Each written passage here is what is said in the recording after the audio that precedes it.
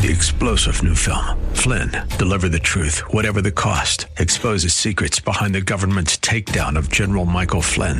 Flynn knew what the intel world had been up to. He ordered the first audit of the use of contractors. This set off alarm bells. He told the truth. He was the most dangerous person for Donald Trump to hire. They had to get rid of Flynn. Flynn, deliver the truth, whatever the cost. Available now. Watch it today. Go to salemnow.com. salemnow.com. This is the Pro America Report on The Answer San Diego. Welcome. Ed Martin here on the Pro America Report. And as usual, we've got to cover some important ground of what you need to know. Today's edition has to do with the information we're learning. And it's not good, really. It's not good. It's a little worrying. But we will talk about that in a moment. And we will also have two interesting interviews. One is Michael Volpe, who is an investigative journalist. He's really more of an investigative, like a researcher who happened to realize a few years ago that what he was investigating, mostly about the family courts and about how difficult people had it in the family courts, he decided to start writing about it. So he's now a cross between a journalist and an investigator, kind of a researcher, and a very good guy, Michael Volpe. We'll talk with him. And then John Schlafly will give us an update. John Schlafly's column this week, the Schlafly Report, is about the rot in Washington, D.C., in the swamp. Okay, two bits of information will shape what you need to know today. Okay, first, it has been reported widely that the Biden White House met with a number of TikTok popular TikTokers, popular personalities on TikTok, mostly very young, and they met with them to talk about the Ukraine. And they wanted to give them the messaging, and specifically, actually, about how the rise in gas prices was not Joe Biden's fault, but was Putin's fault because of the war. And they met with these folks in the White House. It was reported a few days ago. And then the TikTokers duly went off and they went and they did their thing. And as I said in an interview today, some of the TikTokers, they're so young. It's crazy that they're of age, but I guess they are. But they look, if it were a different era, you would say they look like hookers. They look like women of leisure, as we say. They dress scantily and they look, to me, my mind, fairly terrifying and exploitative that they're doing this on video. But they're talking about Putin and gas prices. Why? Because the narrative machine, big government, is coaching them on it. And big tech, which is social media like TikTok, is happy to play along. And big media is reporting what is said. So you say to yourself, wow, the narrative machine, big tech, big media, big government working together to push a narrative. Is it really true? Is it really true?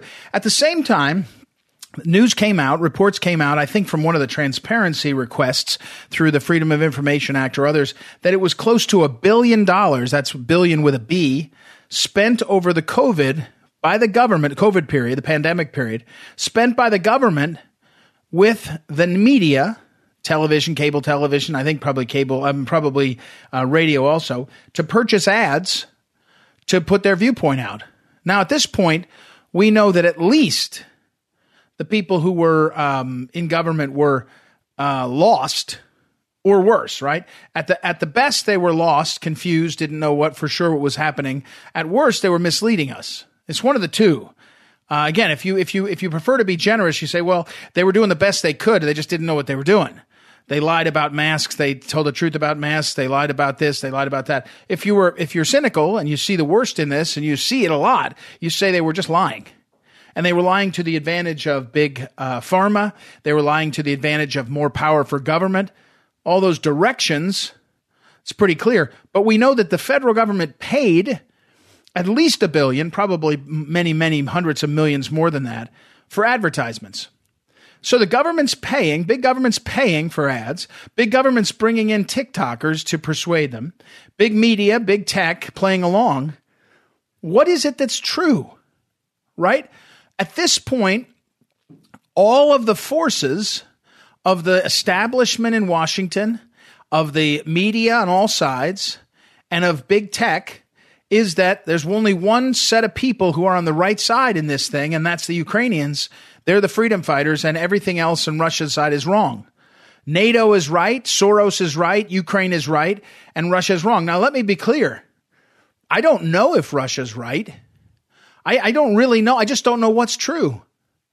And at a certain point, you start to say the fingerprints on the information that is being fed to us look and feel more and more like pros, like the professionals, like the intelligence community that is feeding us a message that is to the advantage of what they want to have happen. Now, close your eyes for a second and go back in time. Right? Go back in time to World War II and say to yourself, what was happening when the great American heroes and British heroes and some Belgian and Germans, Belgians and French were part of the Jedburghs, the earliest special ops, the earliest special service, OSS. They were dropping in behind enemy lines in France, and part of what they were doing in a rudimentary way was propaganda that they could win, that the French underground could organize and win. And when I mean propaganda, they just talked about how they could do it, and they did it. If you talk about how you can do it and what you can do it. And they did. And, many were executed because they were caught, but many more led a resistance and made clear and made it difficult for the Germans as they tried to advance across France and prepare to go into England. So if you can go back to a time, and it's easier for all of us to sort of sentimentalize and think of World War II. Well, we were all on the side of the good guys, right? In history now, there's no doubt of the good guys. It's the good guys is us. The bad guys was Germany. The good guys at that time was us and Russia and France and England. And the bad guys was Germany and Japan, and they were really bad. Germany was, was gassing millions of Jewish people, right? There was no doubt. Now that it's history, there's no doubt about it. But at the time, what would you have done to try to make people understand what was happening, or more importantly, make people stay motivated to fight in the direction you needed them? Would you have lied? Would you have misled? Would you have used propaganda? That's kind of what the question is, right? That's kind of what you hear from the military types. They say, well, you may not like it, but when it's a time of war, you got to stop what's happening, and therefore you got to take the corruption in the Ukraine. Or Zelensky. I think Zelensky was listed among the Panama Papers, which was a leak that showed how many leaders in the world were hiding money overseas in bank accounts and all. And so, but be that as it may, back to my point. If you could galvanize forces, galvanize communities, galvanize citizens, galvanize the world to fight against what at the time felt like the overwhelming strength of the Germans in World War II, you did it. And so I think the justification of what you're seeing in the Ukraine situation is similar to that. The question is, do we have the same situation? Do we have the same parties? And at this point, we really don't know. I really don't know. I don't know who to trust. Part of me says Zelensky is a Western liberal appointed by, managed by, and supported by the EU and the left. He's liberal on all the issues that I think are, making, hollowing out the parts of the European and parts of Europe and the West. On the other hand, he's fighting for his country, and the Russians came into his land. They invaded. But Putin, albeit a dictator or albeit whatever you call it, a democracy with lots of questions about how their democracy works, very Christian, anti some of the far left, woke stuff. It's not simple, but more importantly, we just don't know. And I feel like now, after Russia, after the hoaxes, the 2 impeachment hoaxes, after the January 6th hoax, what we've seen the media do, I feel like we can't trust them so much that everything's in doubt. And the question becomes, just to go back, I'll go all the way back, what you need to know, go back to what you need to know, the data points. If the government's paying $1 billion to tell the American people what's the truth of COVID, do you believe them? And do you believe that the news organizations that accepted $1 billion in ads could really stay independent? Do you? Really? And if the White House will bring in TikTokers, and the TikTokers will go out and they will persuade people that the problem with gas prices is the war in the Ukraine and Putin, And the White House did that. Do you trust the message? What message do you trust? How do you do it? What you need to know is we're in a very strange time. And back to my final point, the narrative machine, big tech, big media, big government, is so strong now. It's not just guessing. They're not guessing what works. They're using neuroscience and they're using real-time analysis to persuade people what the truth is. And I don't know if we know what the truth is. That's what you need to know. All right, let's take a break. We'll be back. We got a lot more. Ed Martin here on the Pro America Report. Back in a moment.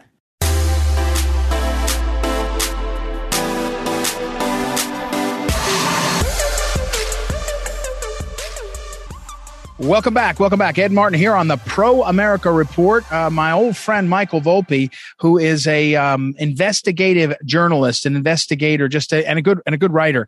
He also does a podcast, which is good too. But very good writer, thinks things through, and he has a Substack, michaelvolpe.substack.com. Very useful, a lot there. And so, welcome back, Michael. It's been a while. How are you? Good. How's it going with you? Doing fine. I was really intrigued when we had this exchange. And if you get on Michael's list, he'll make sure you get emails on the stuff he's writing about. A lot of interesting stuff. But one of the exchanges we had was about what I would say is the expansion of lawfare, of the use of the law against people. And in this case, you'll tell us, Michael, but the use of law licenses and bar licenses is a way to try to modify behavior. So walk us through this story and let me hear where it is. There's a lot of examples of this, by the way, but you've honed in on one that's particularly egregious right now. So walk us through, please.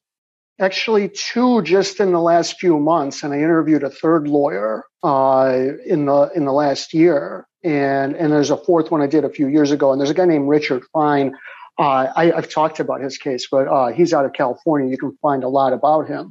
Right. And so what I have found, there's a lawyer, Nicola Cunha in Connecticut, another lawyer, Leslie Federicos in Florida, who Nicola actually has been disbarred, so she can't even practice law. Leslie, her license is being threatened, and what happened is there are, I guess, rings or rackets within the court system, and if you challenge them, the corrupt players can and will use the bar disciplinary process to either take your license or suspend it or just make it very, very difficult for you to practice law. Nicola took on several cases, but the most controversial and high profile was a woman named Karen Riordan and her ex-husband, Chris Ambrose. And Chris used to be a hotshot writer for things like Law and Order and other TV shows. And effectively, Chris had snatched their kids and kept the kids away from mom for a very long time. Nicola was vigorously defending her. However, she made some very inflammatory comments that got her in trouble. And before she knew it, her license is disbarred. Leslie has been doing a lot of work in both guardianship, which is very corrupt, like family court, as well as family court. And in one case, she took on the lawyer on the other side. Her name was Dory Foster Morales, who happened to be the outgoing president of the Florida Bar. And just as that case is heating up, Leslie is facing 10 complaints against her bar license. And maybe 9 months ago, I interviewed a woman named Michelle McDonald out of Minnesota, who's had her license suspended multiple times. She got involved in the most controversial case in that state's history, Sandra Grazzini Rucki versus David Rucki. She vigorously defended her client, Sandra, and was suspended once for very minor things and then suspended again more recently for doing an interview where they said she impugned the integrity of a judge. She was referring to a hearing where she was forced to conduct part of it, handcuffed to a wheelchair, and she said of that hearing it has no process, meaning no due process. And the bar disciplinary process found that this impugned the judge, even though the judge forced her to conduct part of it handcuffed to a wheelchair. 4 years ago, I did a story about a woman named Retta Daniel, who also took on some very high-profile, controversial guardianship cases in Virginia, and she was in her 70s at the time. So they took her license through a very unique way in that they claimed that based on the things she was filing, she was no longer capacitated, if you will. So she could no longer practice being a lawyer because she no longer had the mental functions. And if you ever talk to her, she's really, really sharp, even though she was in her 70s. Richard Fine is a really notorious case. And it's complicated. So I'm not going to say exactly what he found. He's talked about it, but essentially judges were double dipping is what he accused them of. And he wound up spending 1.5 years in jail in solitary confinement without ever being charged. And then he was disbarred afterwards. And he used to be in the Reagan Justice Department, part of like a 35 to 40 year resume that would impress anyone. And he wasn't safe. But yeah, there are rings or rackets all throughout these court systems. And if you challenge them the way that Leslie and these other lawyers have, your bar license is threatened or taken away entirely. And then you're done being a lawyer. Well, and for a lot of people, that's their, as you say, their livelihood. So you take if you're at a big law firm and you've got lots of money and you can retire and you're doing this stuff, or if you're, who did I have on? They had they had one of the old Obama, leading lights, maybe Loretta Lynch or somebody was making a fortune. And then, we were talking about the Supreme Court Justice nominee, Judge Jackson, and she was at a big law firm making tons of money. And on the side, she was, representing, real notorious bad guys, which the system allows. But I mean, if a lot of these people that are doing these things, it's their job, it's their livelihood.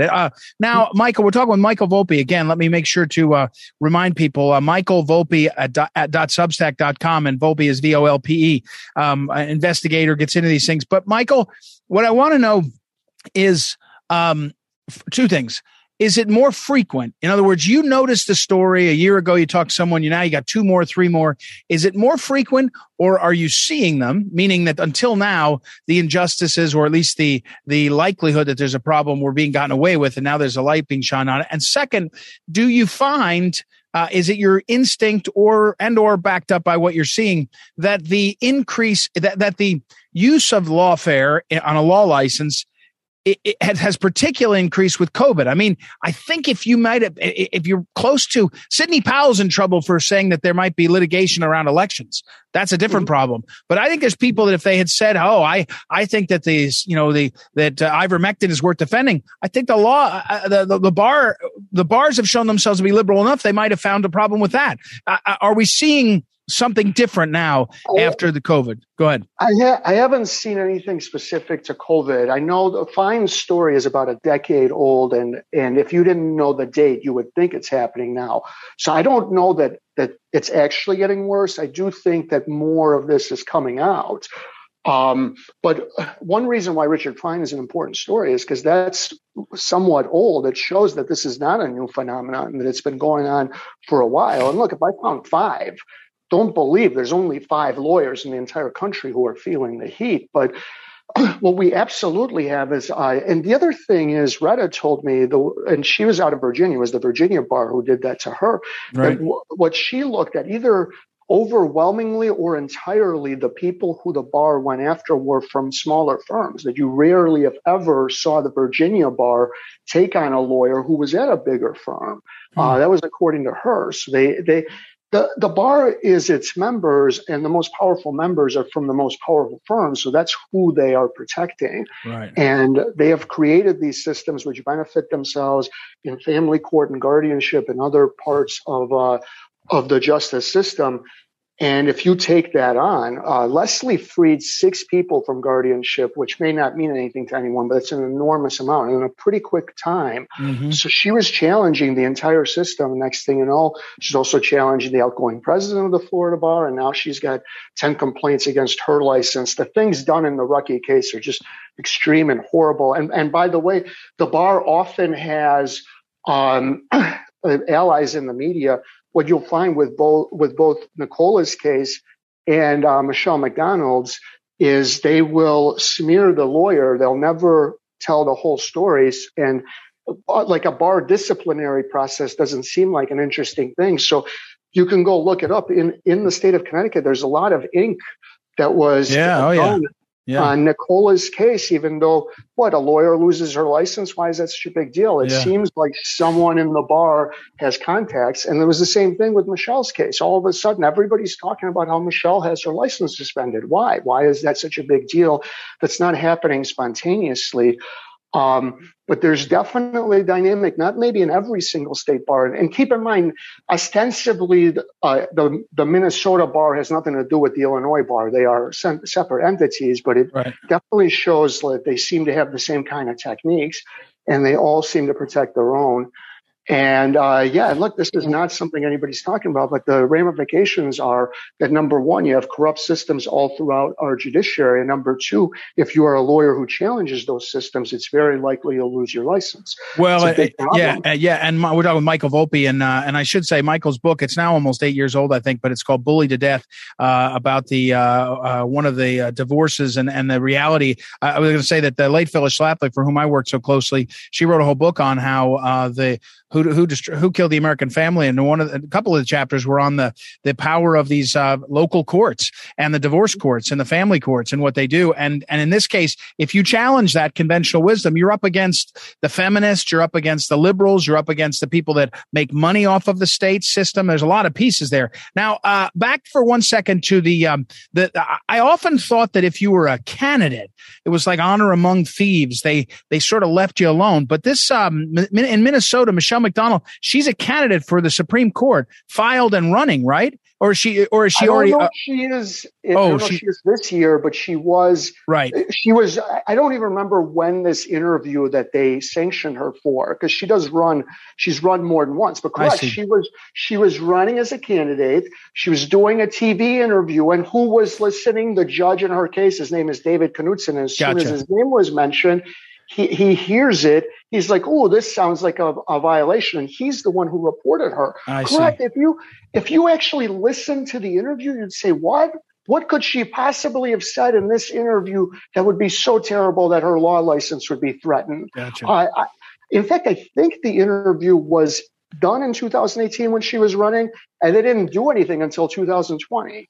By the way, that's another aspect of this, is that there's not a statute of limitations on some of these stuff. It's whoever, it's kind of self-policing, and therefore, self-censor. So here's my thing, Michael. Again, Michael Volpe's our guest, and his Substack is michaelvolpe.substack.com. It leads dramatically to self-censorship. Because if you know the bar is going to be left of center, pro-abortion, I'm not saying they all are, but in some states for sure, if they're going to be, if the alliance is between the members of the bar who are judges and clerks and all, and then the liberals, it gets pretty quick. If you're against that, you're going to say, I'm going to self-censor a bit. And that's exactly what we don't need at this moment in our history. Correct. And the thing about the bar is it's members, but the powerful firms have a way outsized influence. That's right. Yep. So if you're the mom and pop law firm, you are technically a member, but with far less interview than the law firm downtown. So it's what they favor, what they go with. And again, Leslie got in trouble, if you will, when she took on the outgoing president of the bar, George Foster Morales. Either quite the coincidence that all the trouble started, or it had something to do with it. Well, and remember one more thing, and Michael, I'm out of time, but if you're Sidney Powell and you say, "Hey, I think there's bad elections, I'm going to do something about it," what she had clients that said this is what she did, you're going to be in trouble. But if you represent really rotten guys, really terrible people, confessed killers, whatever, people say, well, that's the system. The system's supposed to have the because they like the one direction, not the other. Michael, I've got to go. Michael Volpe, again, his Substack is michaelvolpe.substack.com. I'll put it up on social media, and we'll be right back. It's Ed Martin here on the Pro America Report. Back in a moment.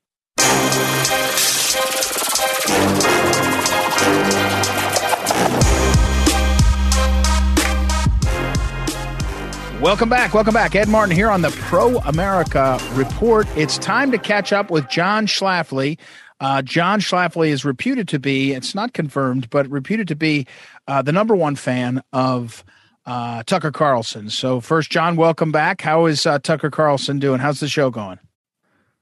Well, thank you, Ed. I do. I think Tucker has a useful perspective on what's going on in the world. Well, I mean, I'd say it more starkly, 23 hours of the day, you get one view on, I think, on Fox News, which is, describe it as you like. And Tucker, at least, is asking a lot of questions. So it's at the very least, it plays that role in the when all the voices are one way. I mean, it's pretty extraordinary when all the mainstream media, including Fox and others, are are agreeing on what should happen next. And is it One America? One America News got dropped by Time Warner, so they will not be in a position to be picked up people to watch, listen and watch that show, which is that station network, which is more conservative. So John Schlafly does a weekly column. Of course, his column is this week is entitled "Clean Out the Rot." John and Andy Schlafly do that, and their column runs over at townhall.com as well as is archived at phyllisschlafly.com. John, clean out the rot, drain the swamp. I guess, do you really think it can happen? Well, those are two quotes from Donald Trump, of course. Trump spoke at a rally last weekend in South Carolina, and we've heard about drain the swamp, but clean out the rot is a new variation of that, and I think it's very apt. Particularly the rot in the foreign policy unelected establishment, which has brought us to the brink of war yet again over Ukraine, a country that most Americans didn't realize that the United States had any commitments to.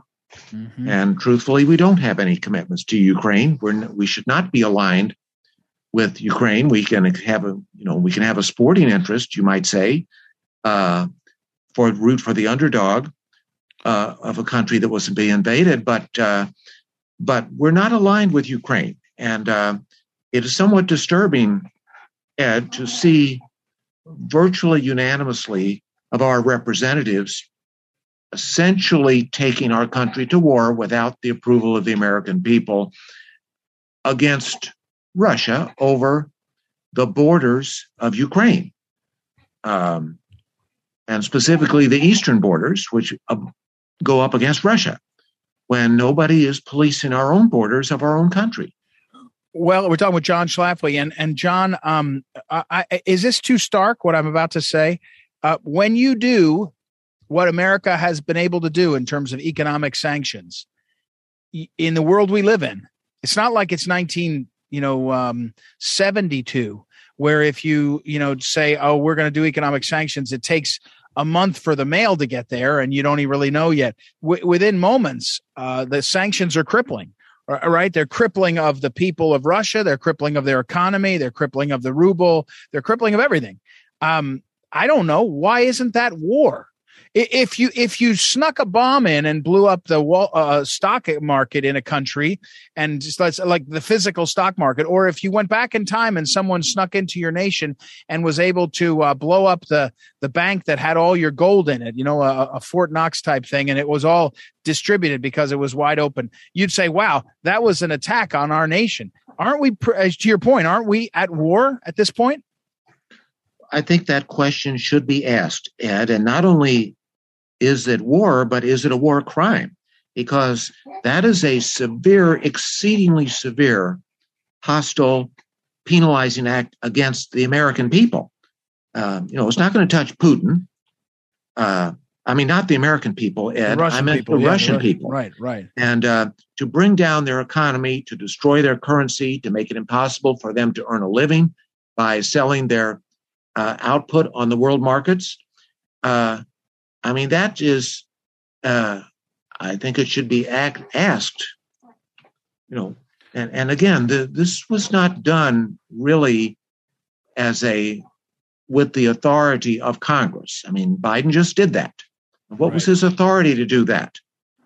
And, but what Congress did do was pass $14 billion. We've gotten so immune to the size of spending. $14 billion in aid to the Ukraine. As you point out, is that aid going over to the Ukrainian government to buy arms? So is it basically going from here to there and then back to, Lockheed Martin? I don't know. I'm not sure. I'm not sure anybody knows, but it's $14 billion. It's not 10 million. It's 14 billion with a B. Yes, and a good portion of that is for lethal aid. That means weapons whose only purpose in this war is to kill Russians. And so there's a fine line, I think, between flying a plane through to police a no-fly zone versus sending missiles, Stingers, javelins, or whatever they are to, and if they hit their target, they're killing Russians. Now, American people should not be doing that, in my opinion. And we have not agreed through our own democratic and constitutional processes that a state of war exists between the United States and Russia. And so we should not be going through third parties in order to essentially give aid and comfort to another country that we're not even allied with, that we have no treaty with, to fight their war against Russia. These raise many, many questions that haven't been thought through by our representatives.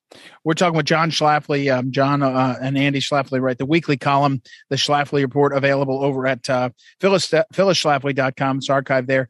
John, I guess it matters.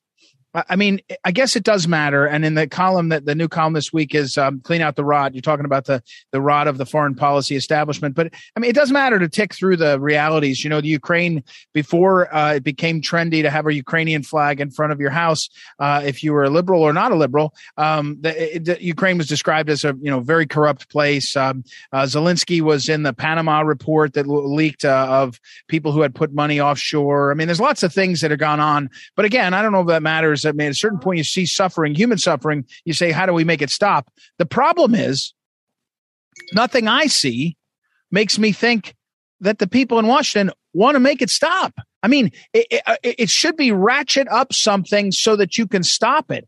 What it feels like now is ratchet up something so that you can ratchet up something again. I mean, so if you ratchet it up and said, oh, we're going to do this, this, and this to help Ukraine be stronger, you would then say, I don't know whether publicly or quietly to Russia, unless you stop. And now it appears Zelensky is saying, I won't ever stop. I won't ever, I want it all. And again, where we end up with is we're an Archduke Ferdinand or a slipped missile away from a world war. I think that's right. And the United States ought to be taking steps to settle this contract and bring it to a negotiated settlement. But that's not what anybody in Washington seems to want to do. And the latest thing, or for a week now, actually, they've been talking about bringing Vladimir Putin on trial for war crimes. Now that too is a totally wrong, ought to be unacceptable, outside the realm of what the United States ought to be doing. The fact that some civilians were caught in the crossfire in this war does not mean they were targeted. It does not mean there were war crimes. And, neither the United States nor Russia is even a party to the International Criminal Court, which is supposed to address war crimes. And war crimes trials are a questionable thing in themselves, because they're basically the winner of the war, of any war, using the trappings of criminal justice in order to impose vengeance on the defeated people in the war. I mean, we've seen that happen in previous wars. It's not a good thing. It's not really what the judicial system is for.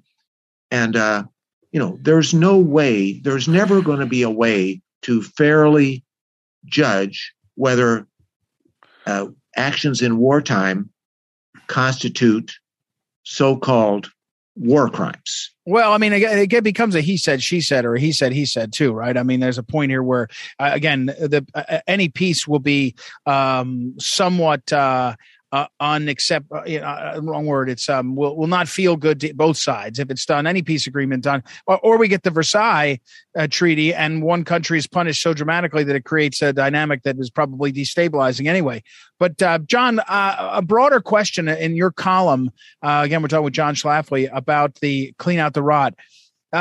Trump used the phrase in a rally, but you're watching the media and big tech and big government sell the position that not only is it the virtuous side is Ukraine versus Russia, and the cost of gas and inflation is really based on this world war, this war that happened. And we can all laugh and say, oh, that's not right. It was happening already, but it's working. It's working when 80% of the people say, oh, I didn't know anything about it last month, but now I'm on the side of, I'm on one side or the other. And so my question to you, John, a keen observer of politics, and elected politics for many years, what happens in November? Well, inflation, which you cannot avoid at the gas pump, are people going to say, oh, I'm happy to pay $2 more per gallon?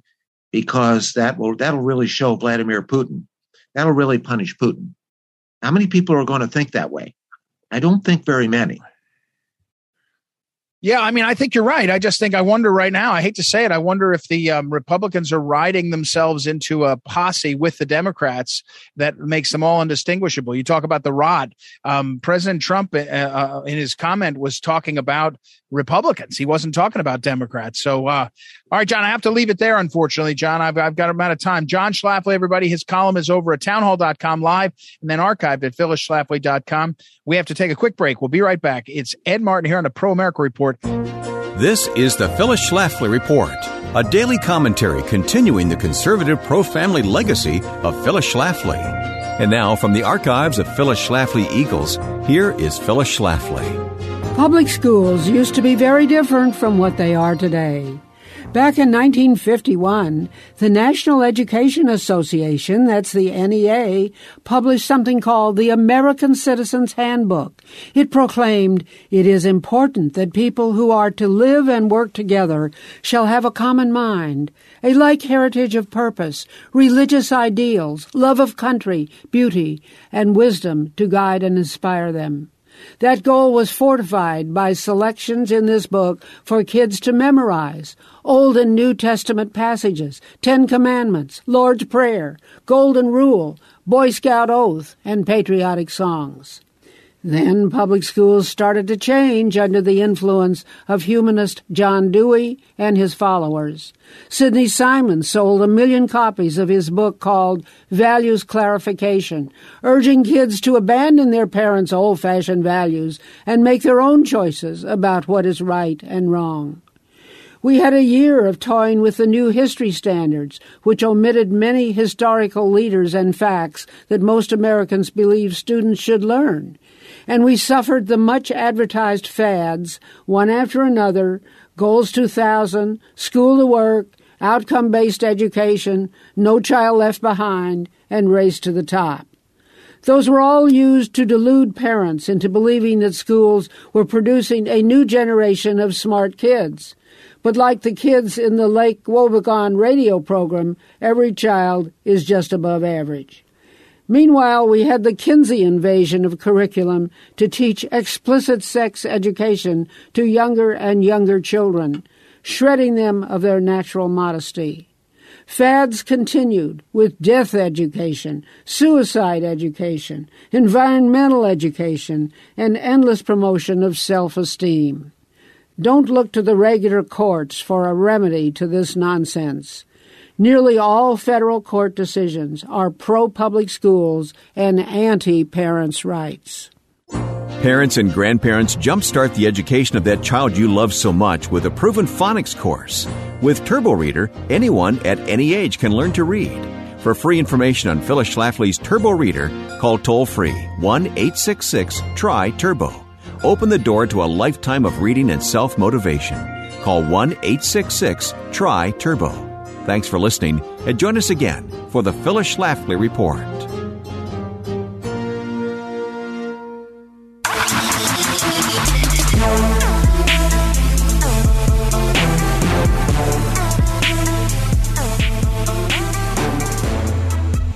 Welcome back. Ed Martin here on the Pro America Report. Hey, so yesterday we talked about how there was going to be a hearing, right? There was going to be a hearing of the House Administration Committee, or the Committee on House Administration, called Examining Stock Trading Reforms for Congress, because, congressmen and women have insider trading and make money while you go work and I go work.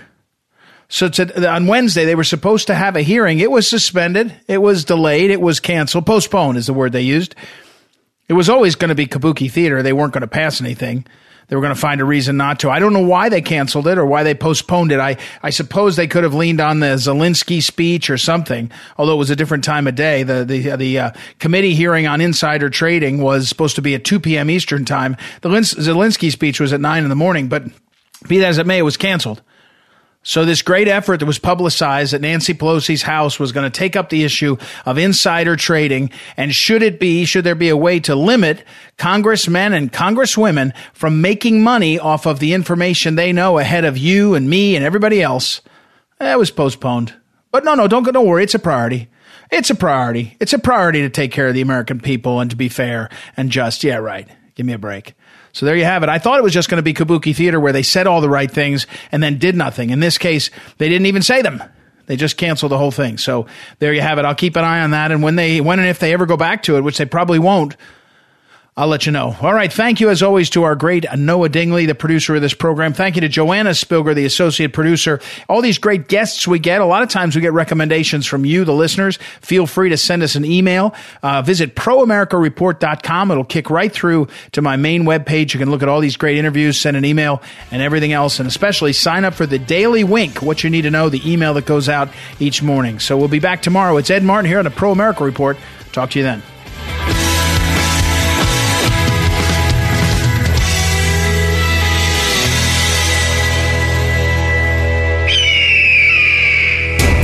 The Pro America Report on The Answer San Diego. 3-star General Michael J. Flynn, head of the Pentagon Intelligence Agency, knew all the government's dirty secrets. He was one of the most respected generals in the military. Flynn knew what the intel world had been up to. He understood its funding. He ordered the first audit of the use of contractors. This set off alarm bells.